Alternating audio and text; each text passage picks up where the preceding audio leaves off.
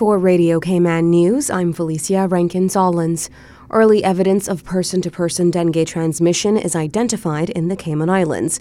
Chief Medical Officer Dr. Nick Gent states, while previous confirmed cases of dengue were linked to persons with a travel history, new evidence has identified that local transmission, meaning passed from a person in the Cayman Islands to another person in the Cayman Islands with no travel history, has occurred. Since the beginning of 2023, 28 cases of dengue have been investigated locally, with 4 cases confirmed, 3 with travel history and 1 with no travel history. Typically, there are between 0 to 8 confirmed dengue cases annually in the Cayman Islands, with the exceptions being an outbreak in 2012, where there were 37 cases confirmed, 18 imported and 19 locally transmitted, and another in 2019, 24 cases confirmed, 3 imported and 21 locally transmitted. It is important to note that Cayman now has local testing capability for dengue at the Cayman Islands Molecular Biology Laboratory, putting it in a much better position than it has been in previous years by eliminating the need to send samples overseas for confirmation. In order for the Aedes mosquito to transmit dengue, they must bite infected persons, otherwise they can't become infectious and transmit the disease. Therefore, active surveillance and continued liaison between the Public Health Department and Mosquito Research and Control Unit to take vector control measures every time a suspected case is reported is ongoing. If showing symptoms, contact your physician or the Public Health Department at 244-2648. Freedom of Information Act requests in the Cayman Islands went well above pre-pandemic levels during 2022, as the Office of the Ombudsman recorded 452 public requests for information made across government.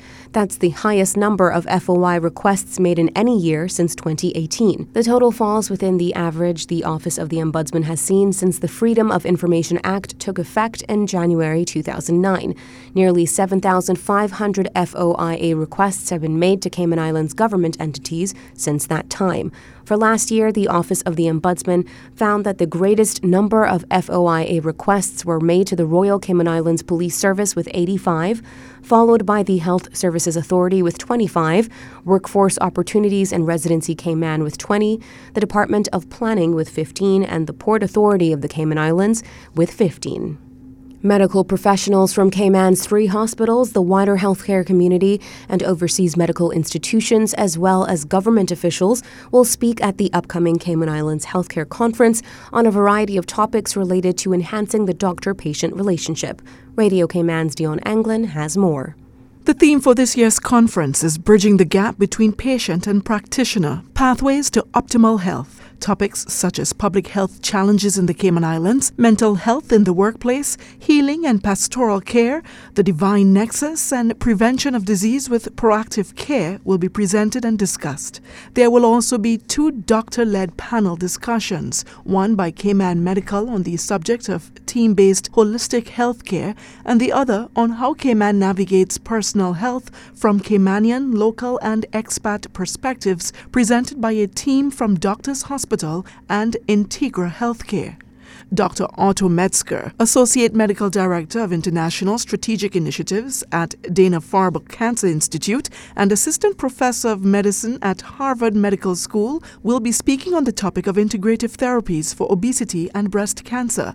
Dr. Annette Stevenson, Board-Certified Doctor of Audiology and founder of Cayman Hearing Center, will be giving attendees a glimpse into the world of wearable devices and artificial intelligence and how those technologies are revolutionizing audiology. Dr. Vinton Douglas, Director of Corporate Services of the Cayman Islands Health Services Authority, will be talking about the health benefits of hyperbaric oxygen therapy, which he says are not limited to just the treatment of decompression sickness in divers. This is the 14th annual Cayman Islands Healthcare Conference. Reporting for Radio Cayman News, I'm Dion Anglin. You can see the conference agenda online at healthcareconference.ky. It will be held from Thursday, October 26th to Saturday, October 28th at the Ritz-Carlton, Grand Cayman, and is free for the public to attend as a result of sponsorship. However, attendees must pre-register. The trial of a man charged with attempted murder could be delayed as it is revealed a critical witness is unable to attend. Radio Cayman's Jevi Ebanks has this report. Defense attorney Amelia Fossahini has told the jury the way the Royal Cayman Islands Police Service conducted the photo identification of her client did not follow the correct procedure.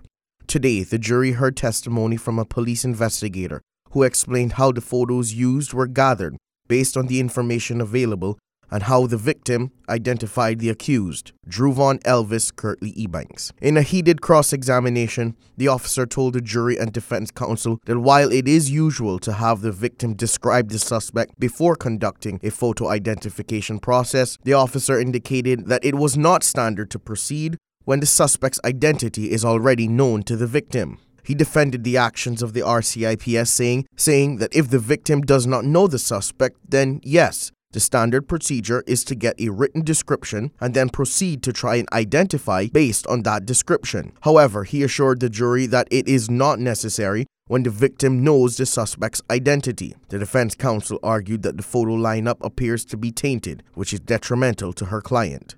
Also today, a key witness for the prosecution has been unable to attend the trial. Crown Counsel Scott Wainwright tells the judge the witness is fundamental in the case against Ebanks. It is not yet clear how long this will delay the case. Jevi Ebanks, Radio Cayman News. 2 Jamaican national men are charged following the recovery of a large quantity of ganja. On Saturday, September 23rd, officers in Georgetown observed 2 men who appeared to be behaving suspiciously outside an abandoned building on Rockhole Road and detected the strong scent of ganja coming from the building. Officers conducted a search of the building, recovering several bags containing an estimated 100 pounds of suspected ganja. The men were taken into custody on suspicion of drug offenses, and officers subsequently determined that they had recently arrived on island illegally. The 2 men have been formally charged with importation of ganja, possession of ganja with intent to supply, and illegal landing. A customer using multiple aliases to make purchases on a local food ordering app finds himself in police custody suspected of credit card fraud. The Royal Cayman Islands Police Service says the 25-year-old suspect is Jamaican, and along with 3 counts of obtaining property by deception, he also faces a charge of overstaying. The suspect is in custody and due to return to court on October 2nd. A message on social media this morning from a couple of students at John Gray High School. We've heard a lot about the recent fights here at John Gray, and it's got all of us thinking it's not just a school thing, it's a community thing. I'm sure you want the best for your kids, and that includes making sure they know the importance of being kind and resolving conflict peacefully. Violence is never okay. Jaron Reynolds Vasquez and Dejan Barrett team up for a message to the community, especially parents. So please, take a moment to sit down with your children and let them know that physical confrontation is wrong. Teach them to be considerate of others' feelings, accepting of differences, and to report any violence that they witness. This will make our school and community safer and more caring. You can see the full video on the I Am John Gray Instagram page. And that's your evening news. For Radio Cayman, I'm Felicia Rankin-Solins.